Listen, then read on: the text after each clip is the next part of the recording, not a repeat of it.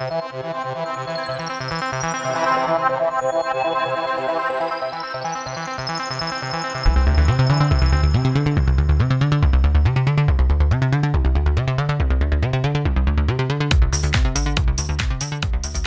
we just go straight into it?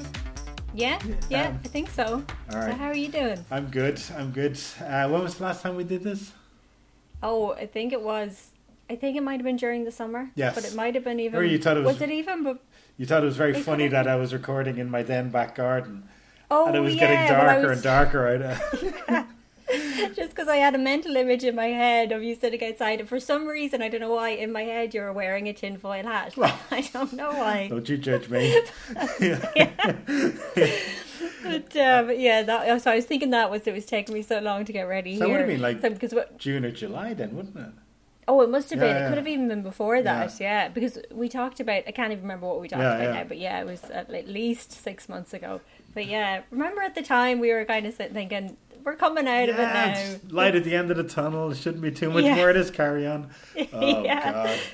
The first lockdown was it was almost a bit of a novelty, Yeah, and now it's just like... And people were feeling so good about themselves and how virtuous they were, and giving people a wide berth on the street, and just thinking you were like some kind of, I don't know, savior because you're wearing a mask and stuff like that, and But now, like, I don't know, it's definitely, there's not as many people around at the moment, but definitely people have given up largely on the washing of the hands, for what I can see. Oh, yeah. Not as popular as Yeah. it once was. So there's, I don't know. They got bored of that very quickly. Doesn't make any Washing their difference. hands. Still have to stay home. But Well, one thing I've noticed is people are very, eager to kind of hand things over now. Whereas, before it was very you can't touch something and then give it over to somebody else without washing it down. But I've just noticed recently it's like, that's not a thing anymore. People just keep handing things to each other. I think Stop handing me things. It was kind of like beforehand. It was like if you needed to give something to somebody, they would leave it in a field on one night. The following night, you could come and collect it.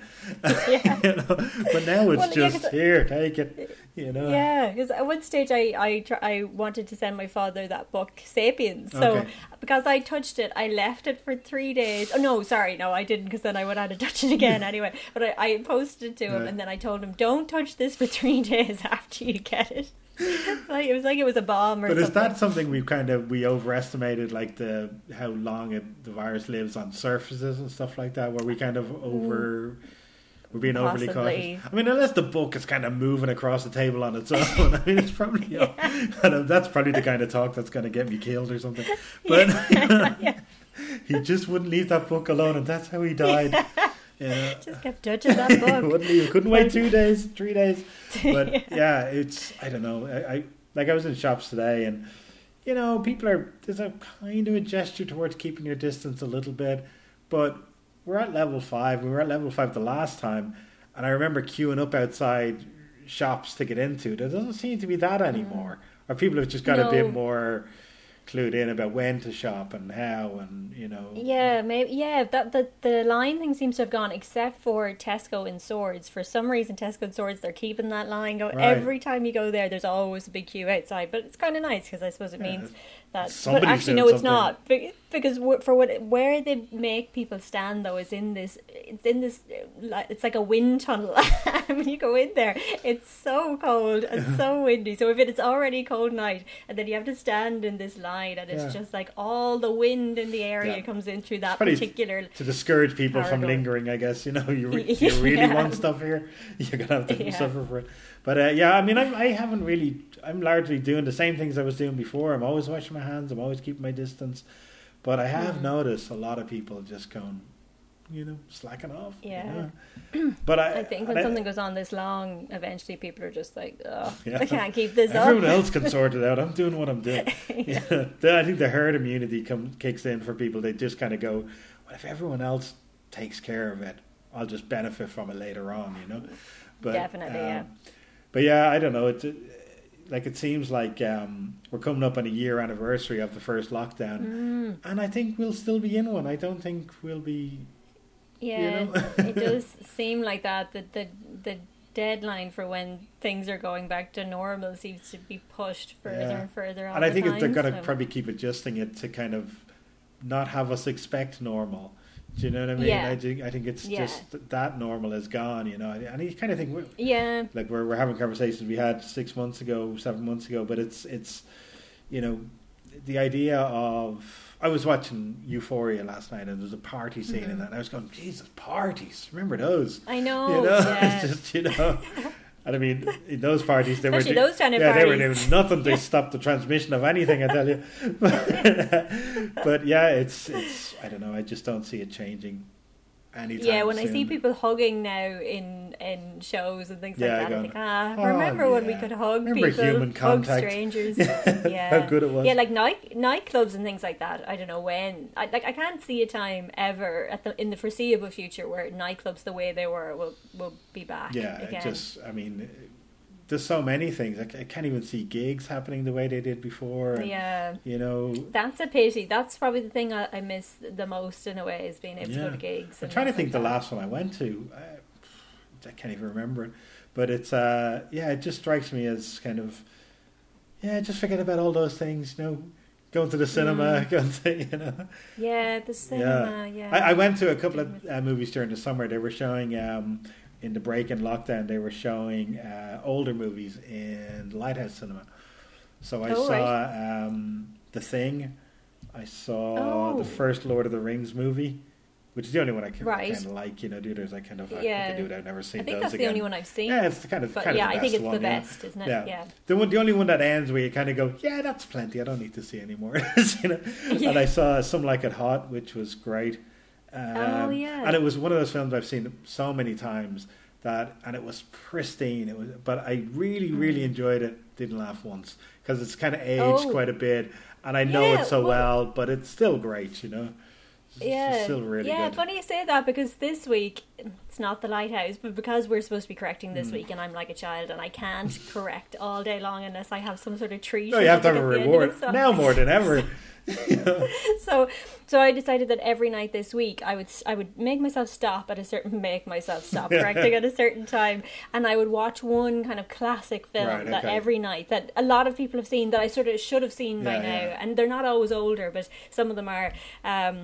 That I haven't seen by now that I'm going to see. So things like, say, Before Sunrise, that everyone I know has seen, but I've never seen it, and I've heard so much about it. So that was the first one. And then last night, so some of them are older than others, but I was looking up other ones that I wanted to watch, and I was thinking about older films, and I was thinking that actually. I was thinking, I know they're probably really good, but I just have this feeling that I'm not going to find them as funny or as good as the people. Even though I don't have anything against older films, but I do think, even with comedies like that, like I've seen Something Like It Hot, and I loved it. I really did like it, but even watching it now, maybe 10 years after I watched it the first time, I don't think it would have the same effect. Yeah, and we've all been kind of comedy has moved on so much since then, and I saw that film when I was a kid and I loved it, you know.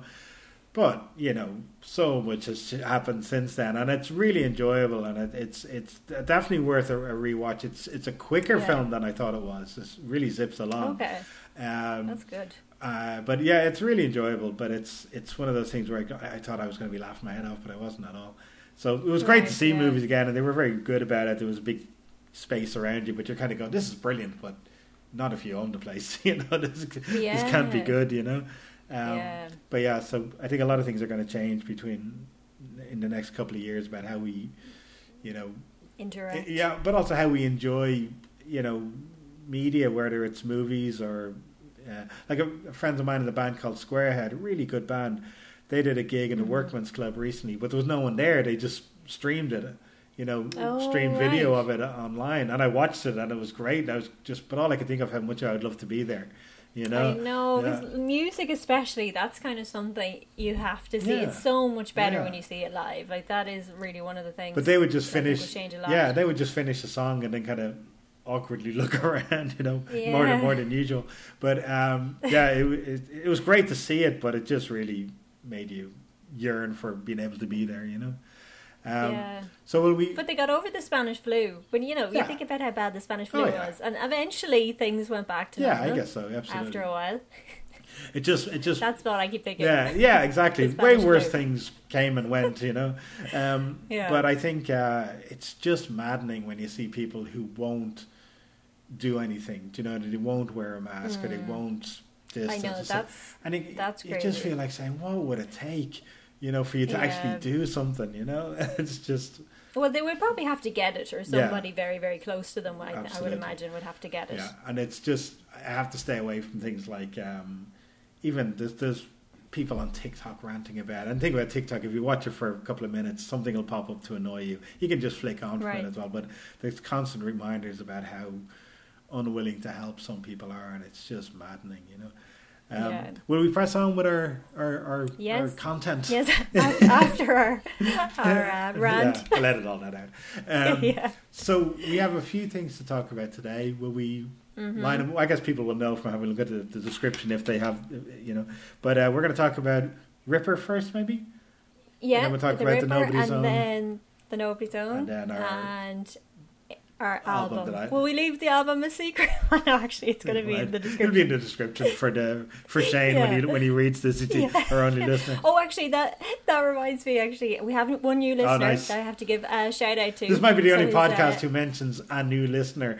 Yeah, one new listener. One day we'll be past this.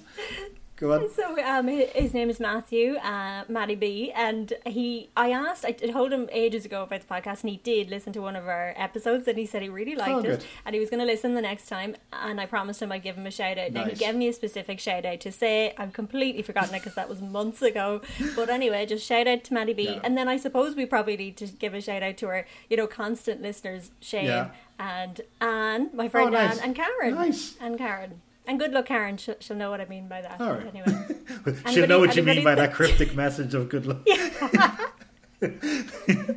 Oh, she knows. You have to say it with a wink, Anybody you'd like to give a shout out to? No. That they can all this go podcast. No, not enough of them listen to it. That's the problem.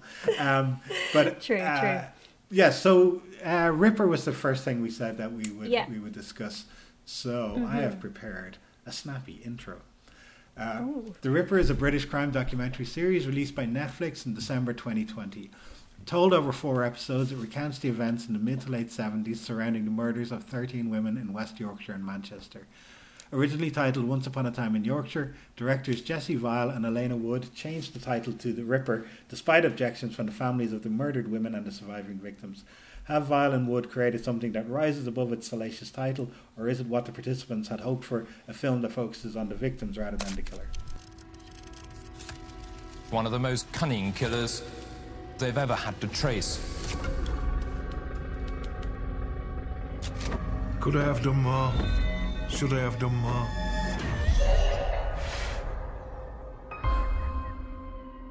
Police are investigating the discovery of a woman's body.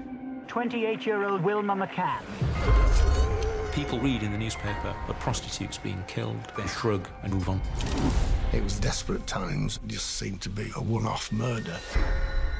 Another body was found. This was the ultimate crime against women. They have a similar type of injuries to the legendary Victorian killer. The so-called Yorkshire Ripper. The police inferred if you were not a prostitute, then you were fine. The Yorkshire Ripper has struck again. Unlike the previous victims, she was no prostitute. My God. Any woman was at risk. This murder changed everything. The anger was now at boiling point. 5 years is too long. If they haven't caught him yet, I don't think they ever will. He had successfully hoodwinked an entire police force. The police were actually excluding evidence. You cannot conceive of what it was like. I'm the Ripper. I thought they will never catch him. Never. Ever. He controlled us all. He was the last person in the world that you'd have suspected.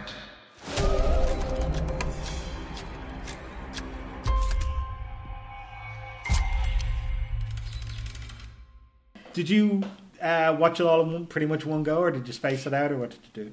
I watched it, I think, it was only over 2 nights or something like that. It was all pretty quick, and I really did enjoy it. I don't even know if I should say enjoy. I thought it was great, but I thought it was a tougher watch than I thought it would be, just in the amount of detail that they go into about the murders. And like, I had heard of the Yorkshire Ripper before, just the name, but I didn't know anything about him. I didn't know anything about the man, which actually it was great because I didn't even know when I watched the documentary. I went in kind of completely cold, as in I didn't know whether this person was caught or not. I didn't know anything about the case at all.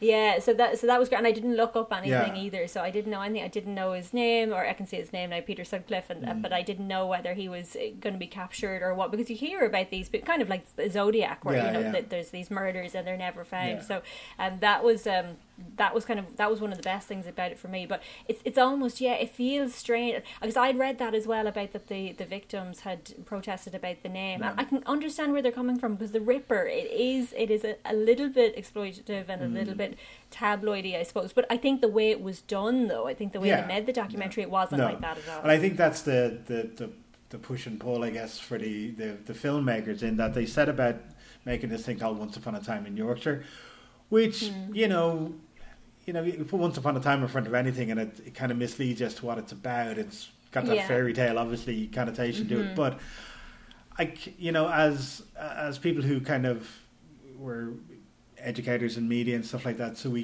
kind of understand, the need maybe for a catchier, more attractive title. Now maybe there's something between the two that could have been done, but and again, the film is problematic in a way, not problematic, but there's an issue in the film in that the way the media at the time latched on to this Ripper aspect of it, and they were so eager to compare it to Jack the Ripper and all of that stuff, and they really, it was one of the first kind of tabloidy murder cases that was covered in England, and at a time when there was a lot of depression around the country, there was a recession underway and mass unemployment and stuff like that, so it was a miserable time in England. And for this huge miserable story to be functioning, and people really latched onto it. But I think it was, I read something before about how the argument was that the Jack the Ripper case and its coverage in the media at the time was the first modern kind of tabloid story, almost, in a way. And then here's and again, it's just a way to sell newspapers. It's just it's the way they latch onto it. But I think you're absolutely right. The product, the end product, is not as salacious as you might think it would be. But I think that's an amazing thing that you're able to watch this not knowing that much about it. This is where your youth has saved you for So did you knew a lot? Did you know a lot about the case already? I was 10 when he was caught. It was 1980 he was caught? I think it was 1980. I think so. So I would have been 10. And it's and do you remember it happening? I kind of do. I do, and it was the thing that really struck me about the documentary was just the and it's shameful to think that you'd only realise this now, but I think the documentary kind of put it across very well. Just the misogyny at the heart of it all. How it was so quick to brand these women as prostitutes, whether they were or not, and as if it mattered whether they were prostitutes. As if it, I know. And it was just. Yeah, and then even after that, then when he had it was when he murdered a woman who wasn't a prostitute, and the way they spoke about that changed everything. In the media. He's not just going after prostitutes anymore. I think they actually at one stage used the term innocent. Exactly. As if those other women weren't innocent, absolutely. and it was absolutely crazy, and that was one of the things I really liked about the documentary, because it kind of seemed like, I suppose, like all good, really good documentaries, obviously it was about the particular subject, but then there was layers underneath that then, in terms of when they were talking. I think it was episode 3 anyway, was the first episode was one of my favorites, but also episode 3, where they were showing the Reclaim the Night protests, and it really became more about violence against women, and male violence in particular against women, and just this idea that women are meant to feel like, they should, whatever you do, don't go outside, and if you're going outside, make sure it's with a man, and all this sort of stuff, as if it's like just that they didn't feel like they had the right to go outside and walk around freely like every other man is able to do.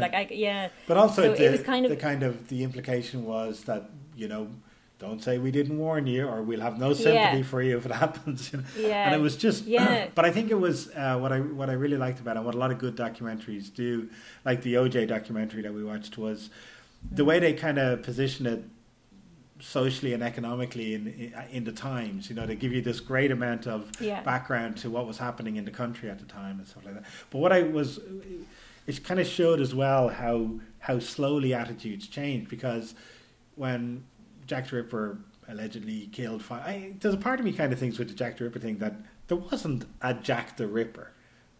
Yeah. It doesn't seem like there might have been a person. There might have been... it seems like it was possibly done by various people, or maybe there was one or two by him. Or they're combining and then two sets of murders to make one person, and this Victorian bogeyman kind of thing.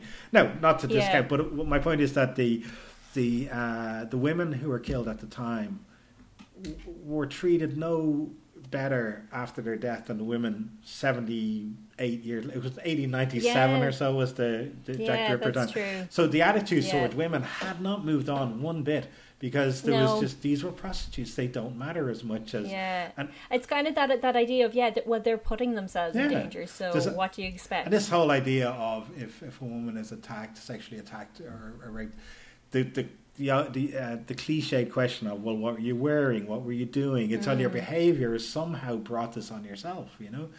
Yeah. But the idea that it was only when an innocent woman was attacked that this is when people were going, well, this is serious. Really started to get scared and really started to take notice of it, And I thought it was... and again, I guess because you had a different experience watching it, because you didn't know if he'd been caught, I was kind of watching it kind of going, what episode are they going to catch him in? And how much, where are they going to split this between pre and post capture, And I think it was the third episode he was caught, was it? Or is it the end of the second? How many episodes? There was 4. There was only 4 episodes. I think it might have been only the final one, was it? At the very end of the third episode. Yeah, I think that's right. Yeah, because that was one of the things I really liked about it, was that, because I find sometimes with true crime documentaries, first of all, sometimes they do kind of play up the brutal side of it and the murder side of it, because I suppose that's what people are interested in, and the victims kind of become a sideline almost in a way. Whereas with this, even though the name, again, I suppose it could be argued that it's a little bit exploitative, I think they didn't do that at all. I think they spent a long time on the victims, and they only spent an episode on him, and they didn't mention anything that happened to him after he was put in prison or anything like that. That was one of the things that I really liked. Well, I think with one of those guys, and with that guy, Sutcliffe, and I don't know if you saw the 3-part drama thing called Des that was on. Oh no, but I read really about good. that. It's really good. Yeah. But what you're kind of confronted with at the end of the documentary and again the drama with called Des, just how banal these people are, how ordinary and how unimpressive they are in some ways. Do you know what I mean? And it's just and that's something kind of worse about that they are so ordinary, and they're not obviously monsters and stuff. So I think they did a really good job of that, and also the idea that I don't think you could have made this thing without referring to the Ripper or using the term the Yorkshire Ripper, because that's what he was called in the papers, and they were very quick to kind of point out that any comparisons that they were drawing between the two were really trying to force that. The newspapers were really trying to create this evil figure they could sell papers on. Not that it's not a newsworthy story, but they had an angle on it that they were working. Oh yeah, definitely, yeah. But I couldn't believe, there was just a couple of things that I couldn't believe it. First of all, how much evidence. Now I know it's so easy to say, oh well, if I was a detective, I would have done this, or the police did this, or whatever else. And I know, kind of like the Nobody's Own podcast, which we're going to talk about in a minute, where it was a totally different time of policing, where there were no computers, everything was being done by hand. Like when they were talking about the fact that they had to get a whole other warehouse or something for all the paperwork. The floor was about to collapse with the weight of all the paperwork. So I understand it was a completely different time. It was a lot tougher then, probably in some ways, to track people. But it just seems like there was so much evidence that they skipped over, because they just kept going after they had one idea in mind about who this person was. And the fact that they interviewed him so many times, I thought that was really good as well, that they left that piece of information, which is such a big piece of information, but the fact that they interviewed him so many times and actually went back to his house. I can't remember the reason why they discounted him though, because they interviewed him something like 7 times or something. I can't remember why they discounted it either, and I don't think they dwelled on it in the program so much, or they weren't given a proper explanation as to why that happened.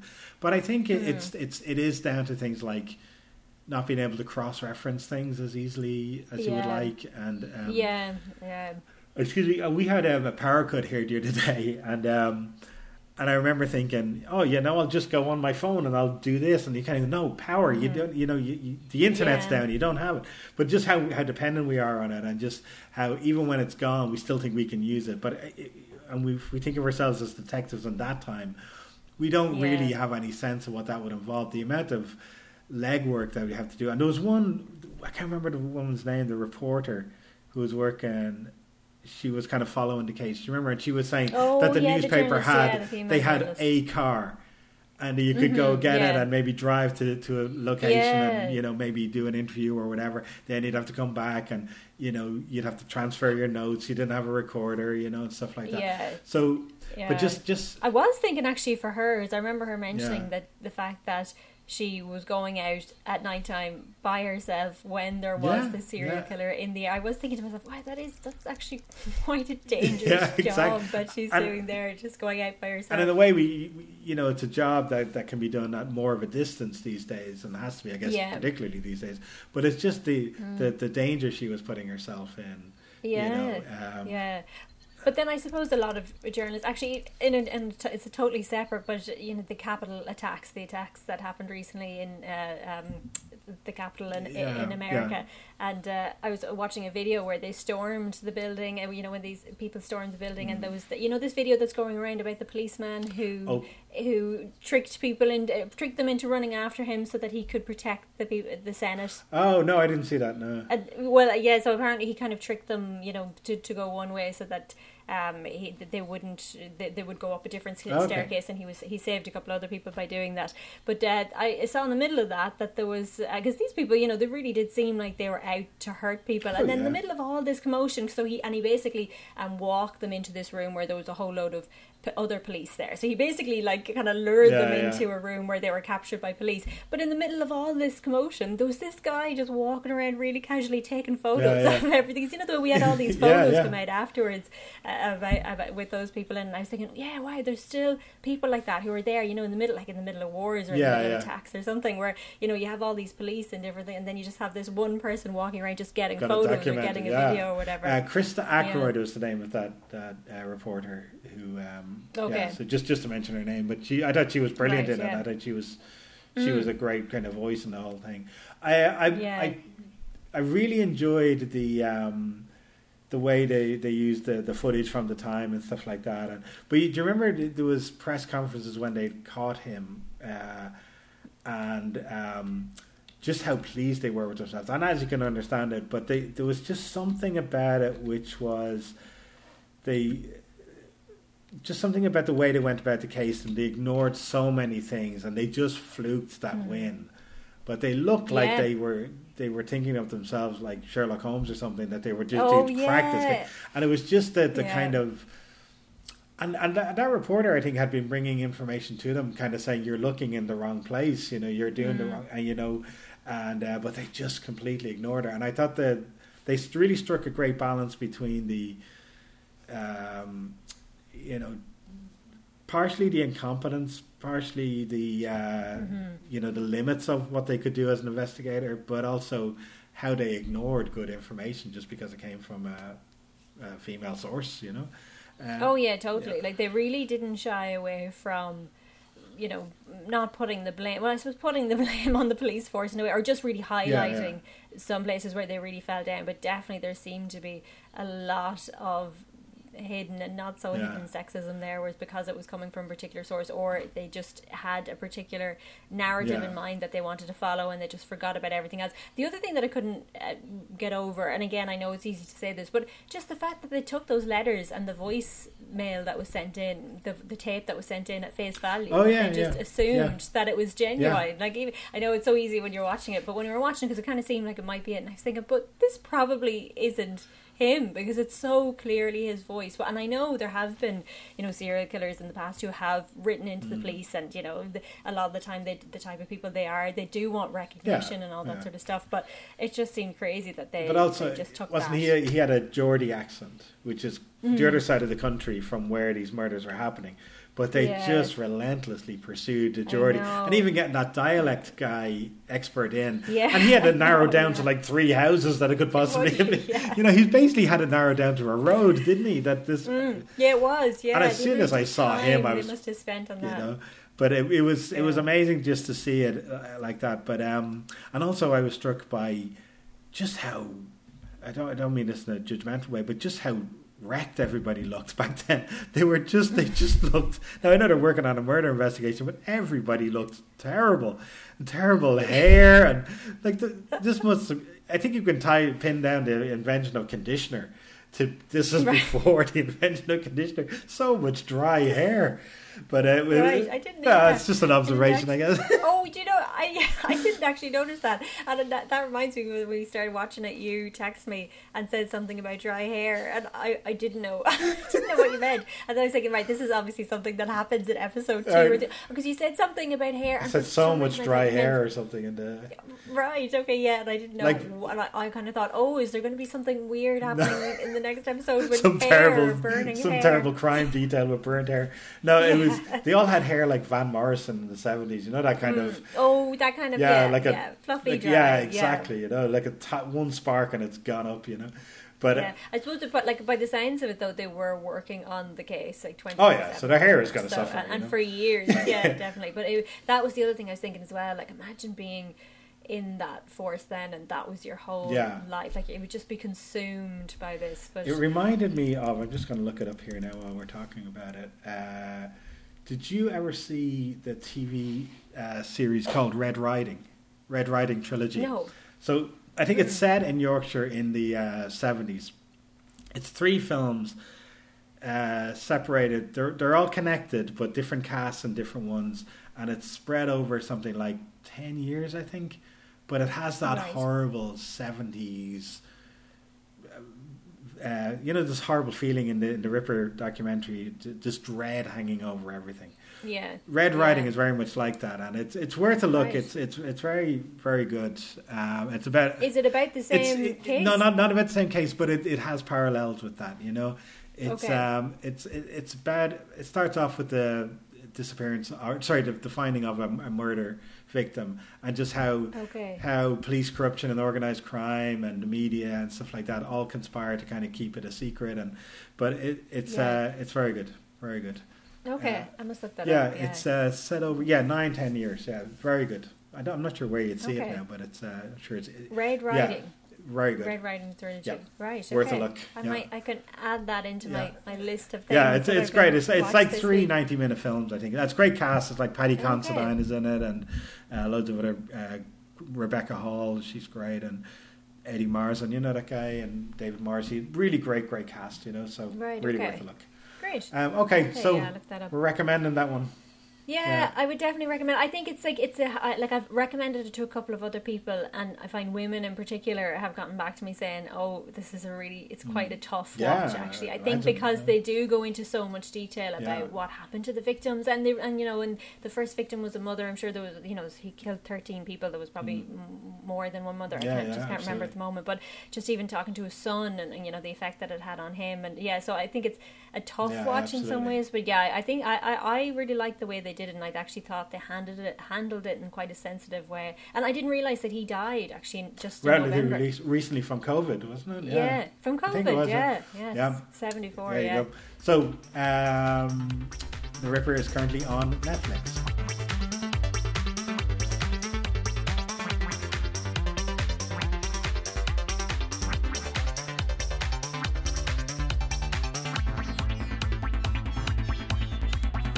Nobody's Own is a podcast by RT Doxon 1 in Ireland and a Third Eye in Denmark. It's an 8-part true crime series, and it is set in a forgotten London underworld where a homeless Irish man kills multiple times without detection, unseen in a world where nobody seems to care. So I don't speak out loud much these days. Me neither. I do. I trip over my words. I was reading my intro earlier on going, just keep going. It's like I'm a tightrope walker over a high drop, you know. But you know what started to happen to me recently? Sorry, I know we have to put in the trailer now, but you know what started happening to me recently? I keep adding in H's into words that I used to do for years and I've trained myself out of them. I almost did it again there, trained. Now I just realised how I started to do it. Anyway, so yeah, The Nobody Zone. The Nobody Zone is an 8-part true crime podcast series. It is. So I had sent you a message about this. I had seen in one of those roundup of the year, podcasts of the year kind of thing, you know. I think The Guardian had put together their 20 best podcasts, and I'd heard quite a few of them, but this is one I hadn't heard. So I gave it a try, and I think I was on the first episode, and I sent it to you to have a listen to. But it took me a while to get into it. In the time for the first episode, I wasn't sure if I was going to go to the second one.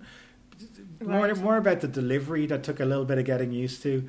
But we'll come to that, I guess, in a time. So it tells the story of Kieran Patrick Kelly. Yeah. So. And he. Sorry. And no, he was arrested after robbing a man in London in '83, I think. Yeah, '83. And while in prison in the cells, he killed a man. He claims for snoring, and he strangled him with his socks.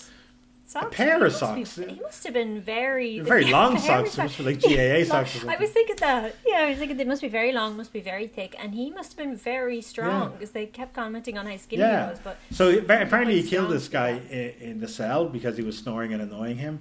And when he was questioned about it, he apparently confessed to a string of other murders.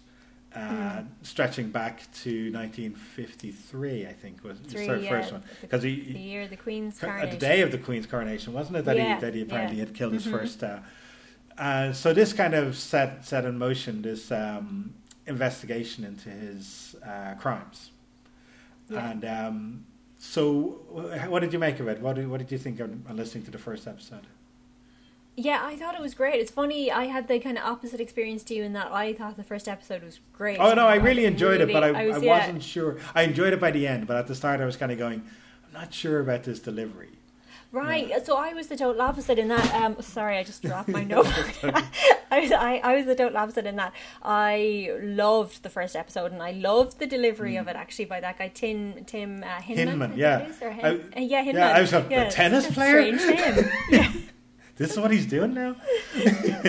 And he seemed like he did. Just listening to the credits, it seemed like he did everything on it. He was the narrator. He composed some of the music. He was, he did lots of different things. So by the end of the first episode, I was really looking forward to listening to the next episode, which hadn't happened to me in a while in the podcast. I can't remember the last podcast I listened to. Probably West Cork, where I was really looking forward to the next episode. So, and I found actually my interest dipped a little bit as it went on. I think in episodes 4 and 5, maybe. Yeah. And I've only listened to episode 6. I know there's 2 other ones, and then it went back up again. But after the first episode, I just thought the way it was delivered in that kind of Cockney voice, and kind of a slow delivery.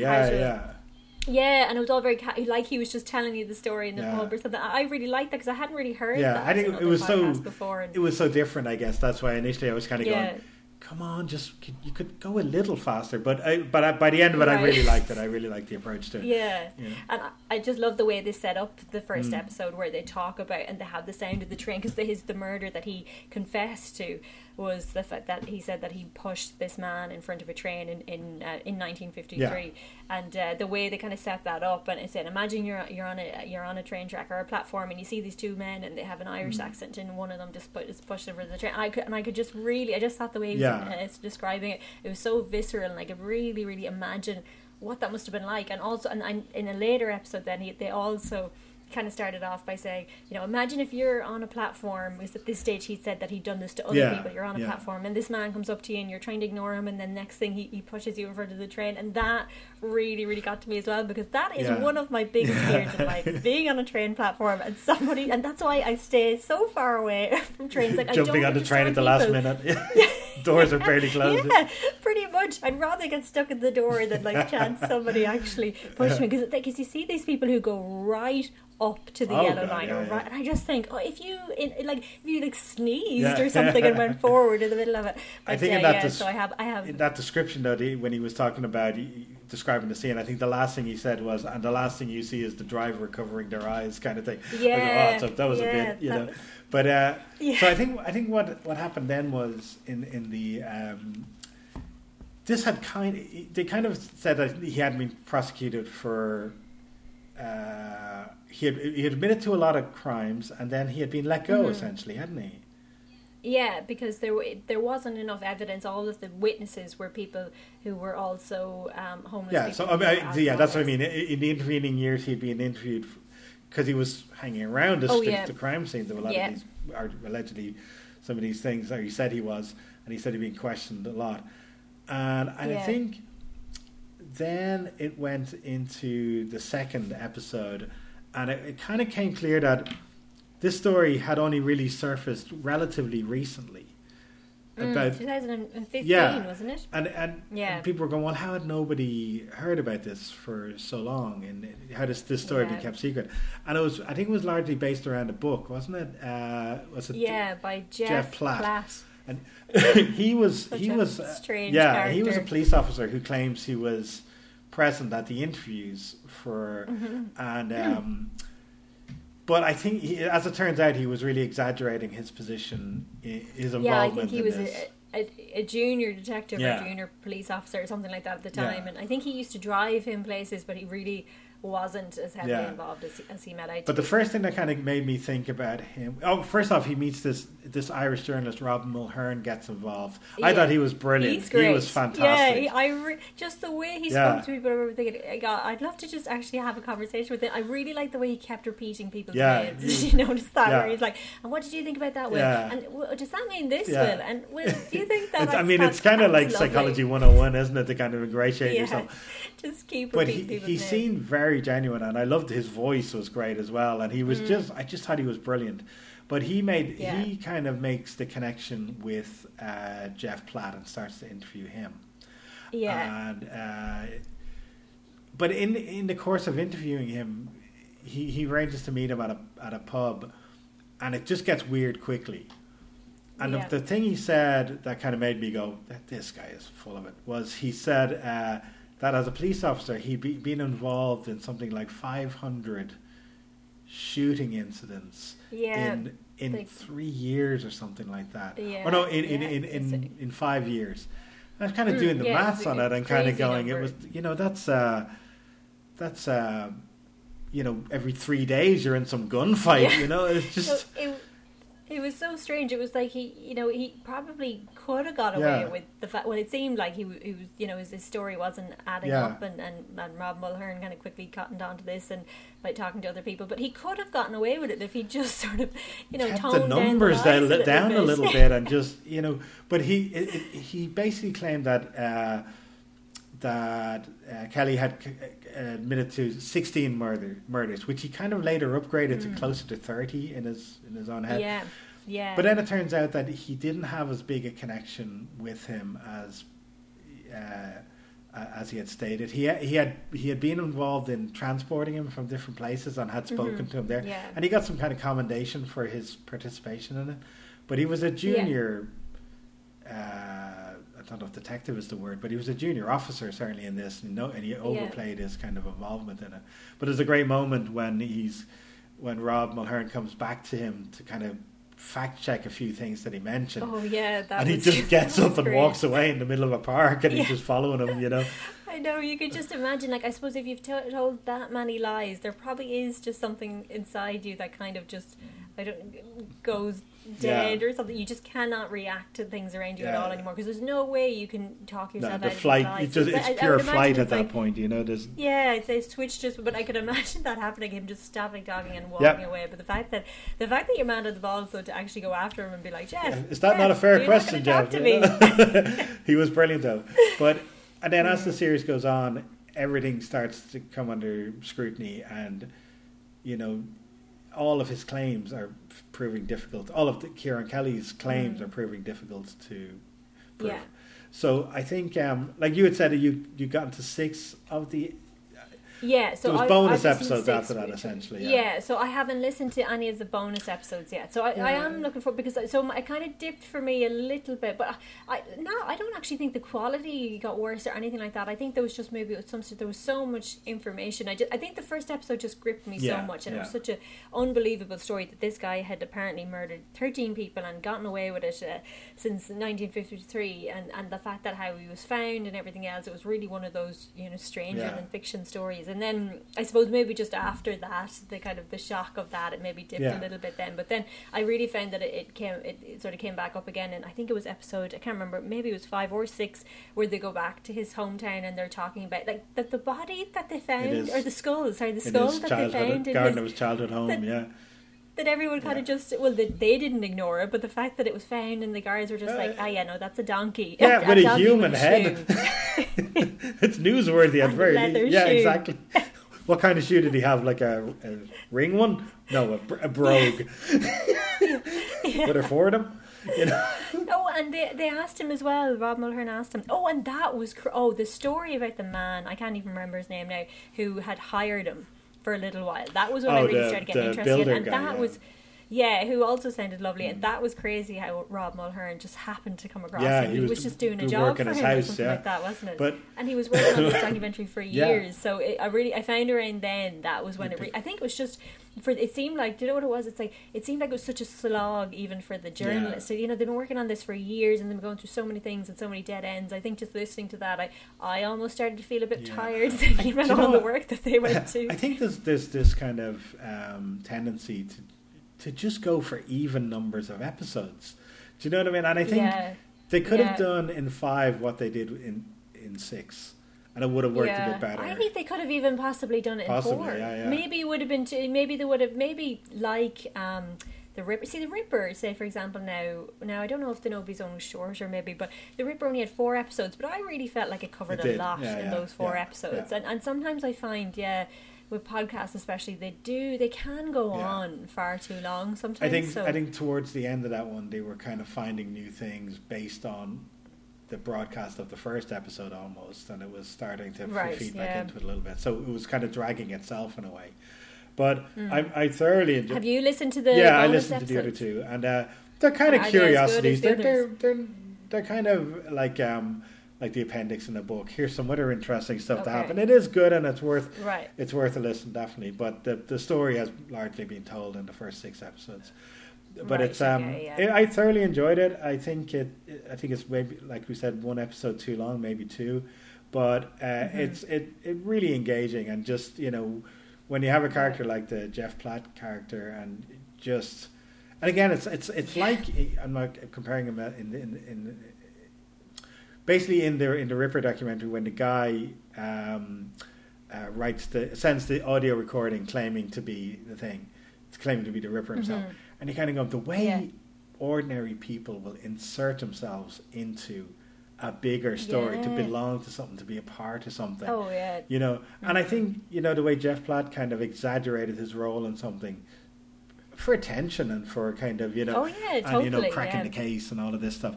But also, there's just something about the way these horrible events and horrible stories and horrible people, they're like magnets. They draw.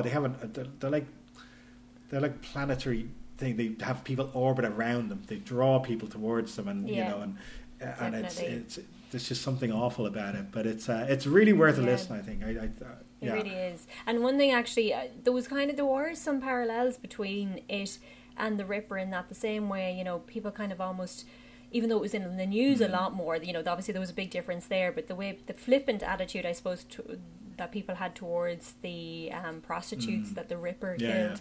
And then with this, then and this was probably something that I liked the most about the podcast. But again, it wasn't just a true crime podcast. It was a little bit more about that. It was more about, it was also like a comment on society at the time and how society views vulnerable people like homeless people. And they spent quite a lot of time actually talking about that, which I really really, I suppose, appreciated, or, you know, I thought that was great that they did that. And the fact, and talking about people who came from Ireland to London at that time and how tough it was. And, you know, a lot of these people, they don't start out homeless. They don't start out alcoholics. They don't start out people who will, you know, attack or rob or everything else that he did.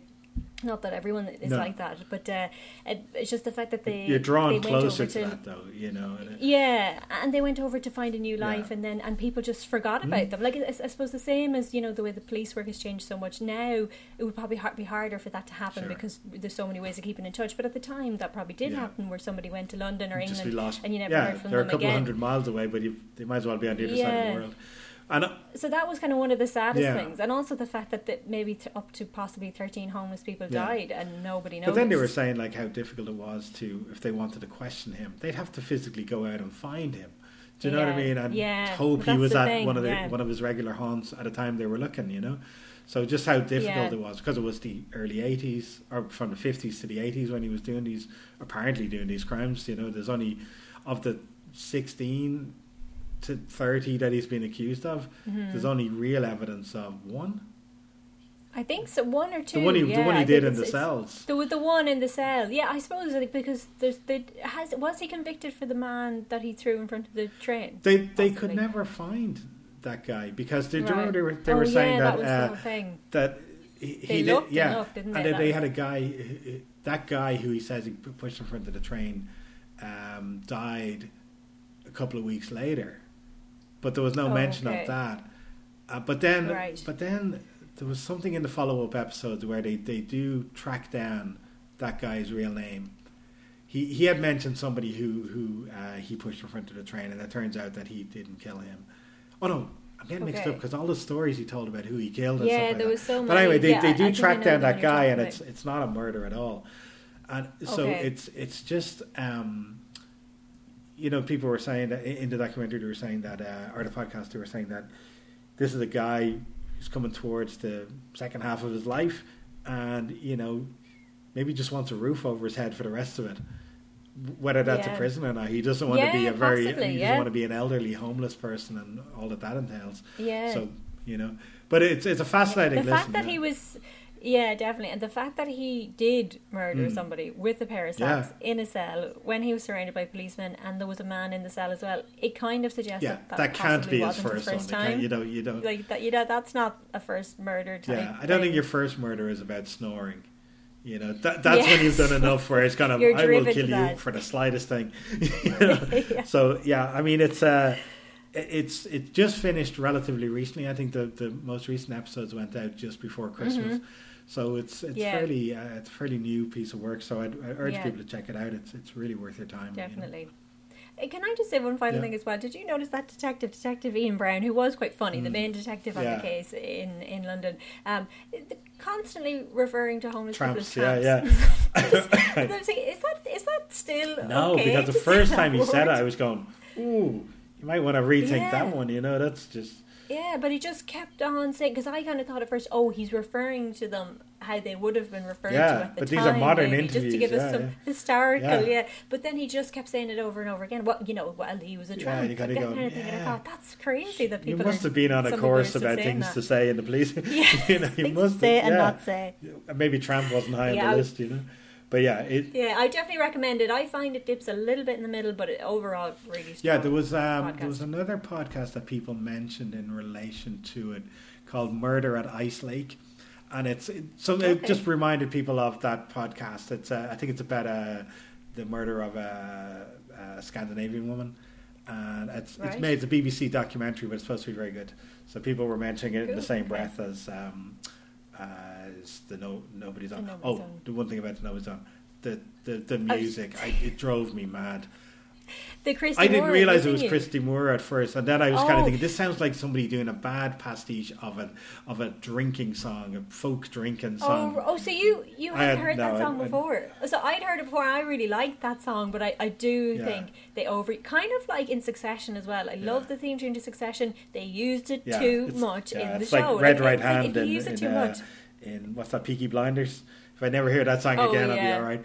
I've heard it enough. Yeah. But there was just something about the delivery of the lyrics in that song when he says, "Are you a spy?" Do you remember that? And he goes, "Spy," and just the way he rattles that word out, it just went through me. I don't know. It just felt like a bad kind of, like somebody doing an impression of a drinking silence. I thought it was written for the show. I thought it was written for the right. Yeah, no, I do like it. I like that song. I heard it before, but I think they overused it. I was skipping that by the end. Careful with the theme songs. Absolutely.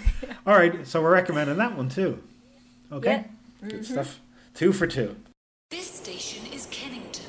Change here for strangulation, mutilation, and disfigurement. This is your last stop. Thank you for travelling on the Northern Line. And what do you want me to tell you? Well, tell us the truth. I'm telling you the truth. You killed him. The Nobody Zone, the truth and legend of the Irish underground killer. A new 6-part podcast from RTE. In the end, Kelly put his hands up to maybe 13, 14, 15 murders. Available wherever you get your podcasts.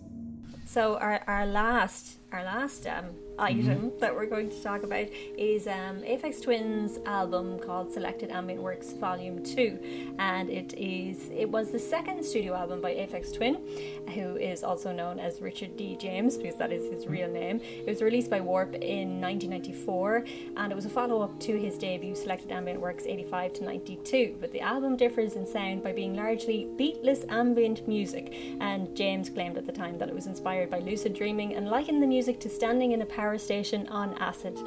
So Will had never heard this album before, so I thought, or had you? As it turned out, I did recognise bits of it, I think. Yeah. Oh, did you? Okay. Because I think only one of them on this particular version I listened to had a title. You know, they were all just 1, 2, 3, whatever it was. But yeah, so go on. You were going to say something there, I think I cut you up. You know, just that was my final line there, that he likened it to standing in a power station on acid, which I thought was a really good description for it. So I thought this might be a good one for you to have a listen to and see. Well, first of all, I'll say I really liked it. It was oh, great. Do you know what? It was more straightforward than I thought it was going to be. Okay, what were you expecting? First of all, have you listened to a lot of? I've listened to. You know, obviously the more popular ones. I hadn't heard this before. I think I'd heard pretty much most of the stuff after this. So from the window liquor period onwards, and I think I lean more towards the window liquor style. I think that he does, where it feels more like a song in that sense. You know, and not that it has to, but it's a very interesting song, and it doesn't follow traditional structure in that sense. But it has more of a structure, I guess, in that sense. And it's a bit more musical, I think, in that way. I think I was expecting something more atonal or something a bit more... that just wouldn't have been as easy to listen to, or something more random and stuff like that. Now, that said, it's a 2.5-hour album. So I did not listen to all of that. I meant to actually tell you that beforehand, So because I didn't at the time, because obviously I was listening to it on Spotify, which is obviously the CD version of it, and so I just saw 24 tracks, and I was thinking, whoa, that's quite a lot of songs on it. But obviously, when it was released, it would have been two CDs, but CD 1 and 2. It doesn't feel like. I guess at the time it was made, so it's 94, so he's probably making it for between 90 and 94, maybe something like that, just as a guess. That's like the guts of 30 years ago. So he, technology, he was obviously at, I think stuff that he was doing in that from a technical point of view are very simple to do today. Probably were not as simple to do back then. And it had for me, because I think I was expecting it to be a tougher listen. It's a very easy listen. There's really nothing in there that's difficult or... because you hear the stories about his gigs where he'd throw a microphone into a blender and just have it bouncing off the thing, or he'd put a disc of sandpaper on the turntable and torture people with it and stuff like that. But I was expecting something closer to those lines maybe, but I was struck by how simple it was, and it was very enjoyable and stuff like that. But and I really liked it all. I loved the sounds. I thought were great, and I enjoyed the repetitive nature of some of the tunes and stuff like that. But there was a part of me that felt that this is a lot easier to do now than it was then. Right. And I guess because I'm coming to it at a point where I can't listen to it with those ears where I kind of go, I've never heard anything like this before. I kind of missed that boat with it.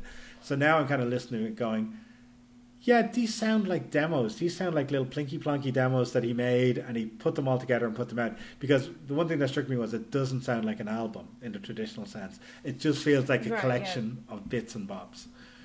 Do you know what I mean? Nice. And it's like, because I think like once he locks onto a little sequence or a little melody, and he's just writing that out for 8 minutes or whatever it might be, and I liked every single bit of it that I heard. I think I listened to about 2/3 of the record before I had to go do something else.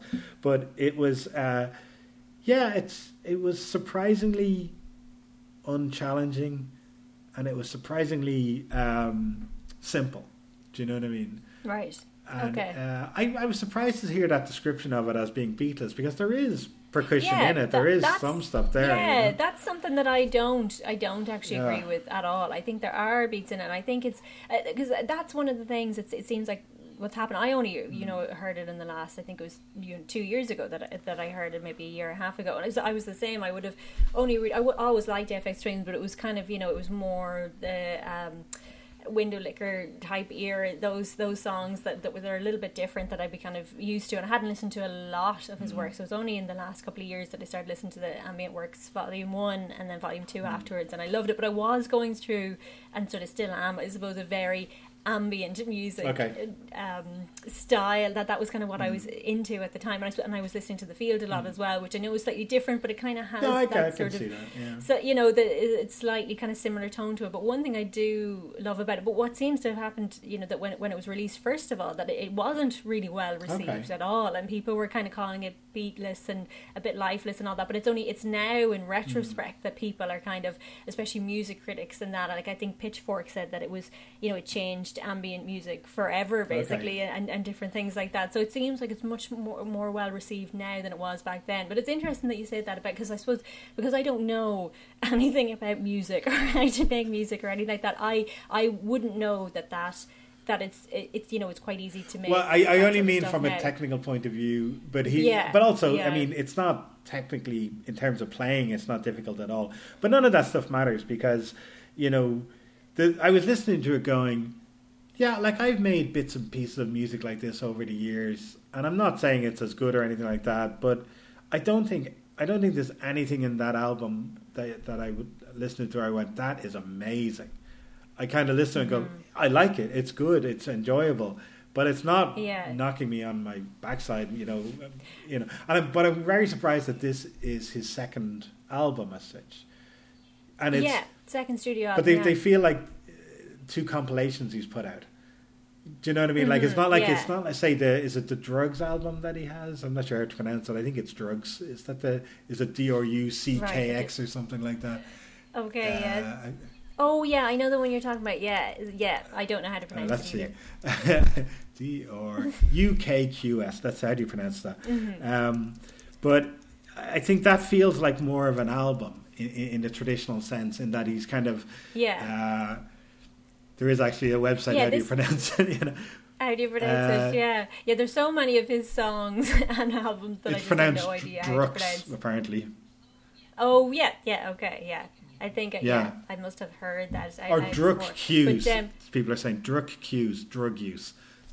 There you go. Oh right. Yeah. Anyway, that seems like more of an album insofar as it feels like it has a unifying style a little bit. These all seem relatively disparate kind of bits of music that he, like, it wouldn't be surprised if he had a big chunk of those at the same time he did the first record and just grouped them. Well, I think that's possibly what happened as well, is that it seems like he was making music. I think he was really young when he did this. I think he was only in his early 20s, but apparently he was making music since he was 15 or 16, and he's given a lot of interviews where you don't really know whether he's taking this or not. And he gave one interview at one stage where he said by the time he was 25 he'd made 1,000 songs or something, so people never knew whether he was really he was really being serious. But anyone can do that. You can make 1,000 songs. That just would it be any good? Yeah.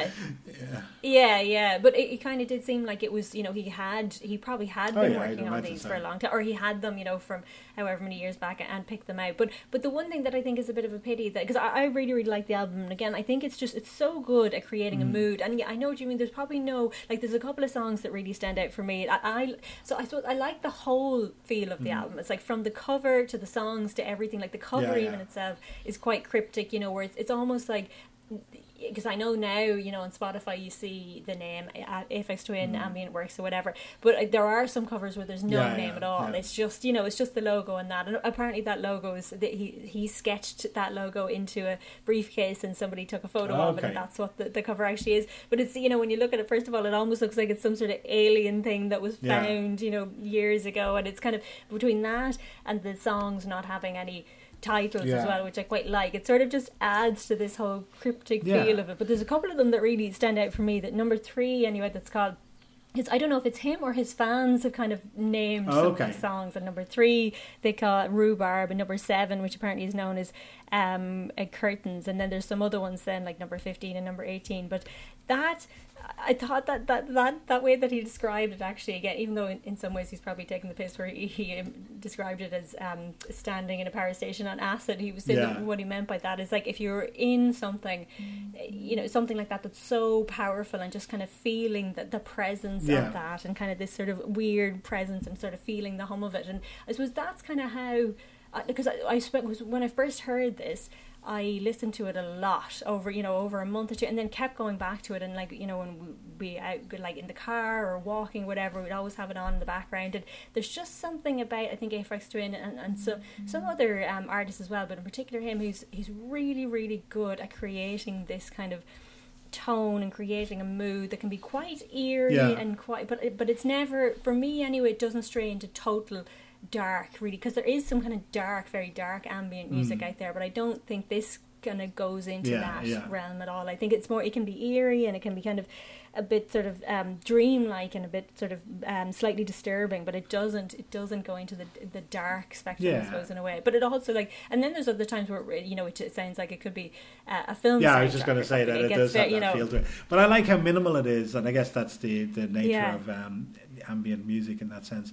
But it's not overdone. It's just very tastefully put together. And I think what I really liked about it was, and I was thinking about it going, this sounds like something you could make today. But the idea that he made it 30 years ago at a time when, you know, it was expensive to do. It was, you know, computers were very much not up to the job. And it's just, you know, how he was able to make something as good and as clean as that, you know, 30 years ago is pretty impressive.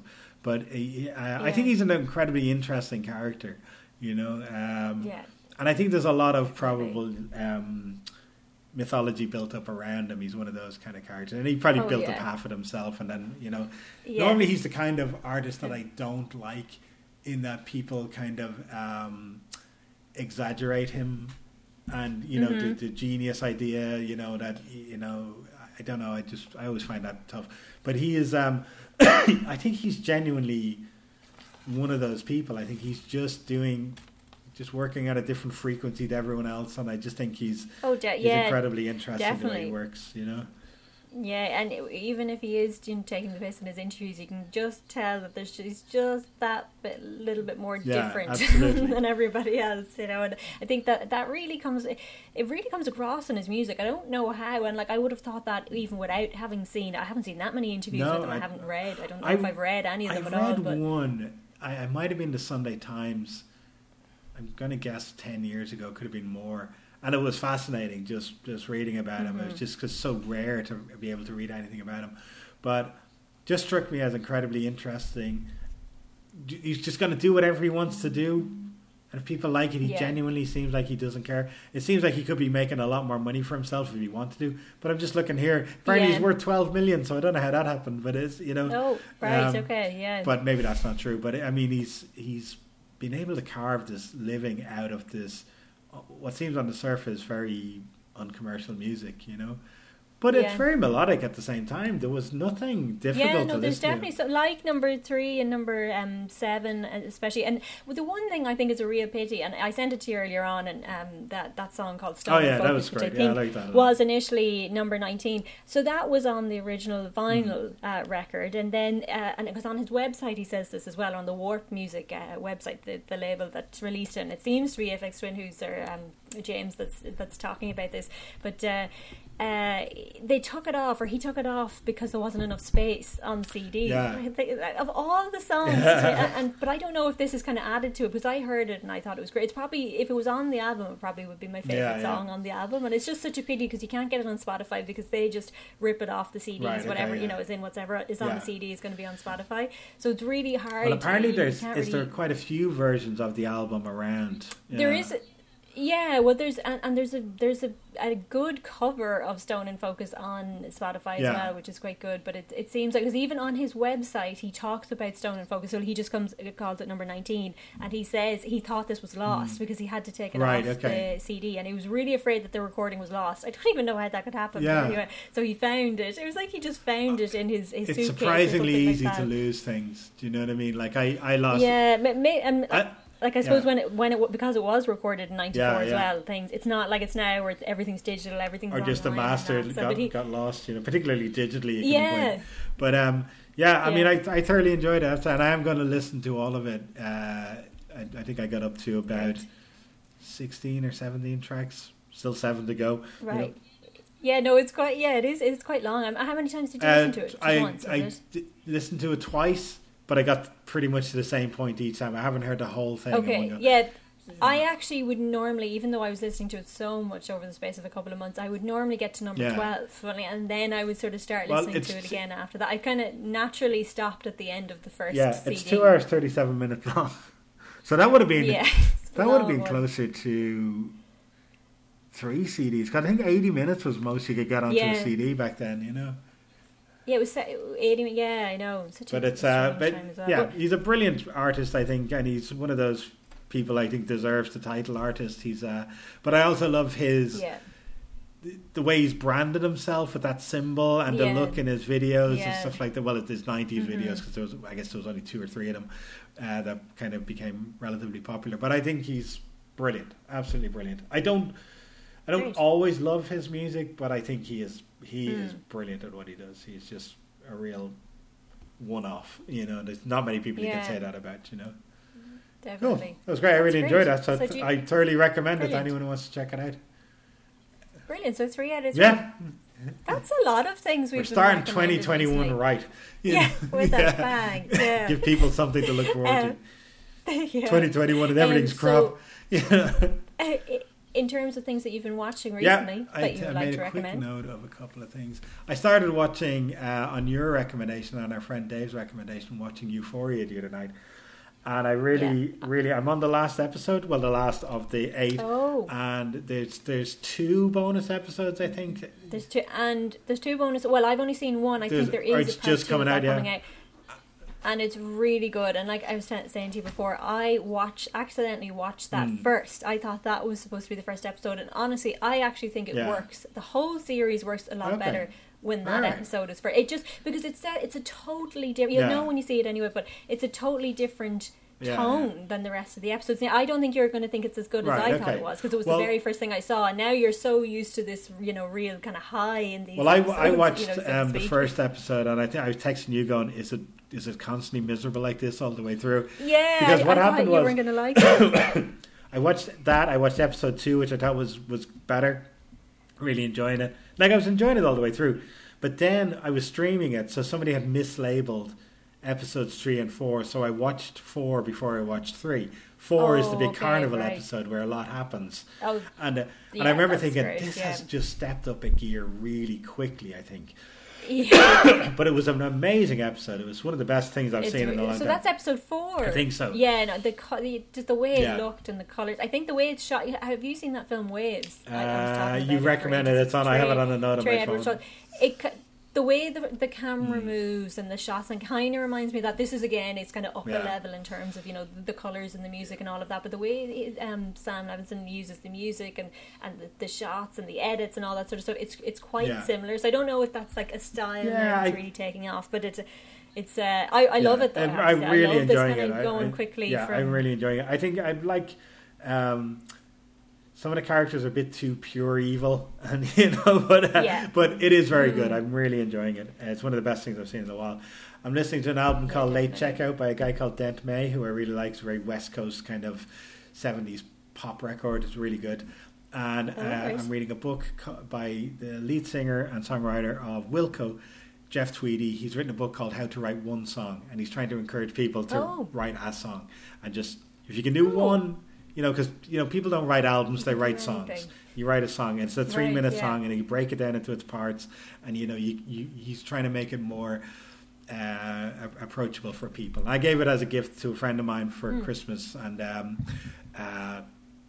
I think it's a great little thing. There's loads of great little bits that I'm getting out of it as someone who's not writing their first song, but there's still loads to learn from it.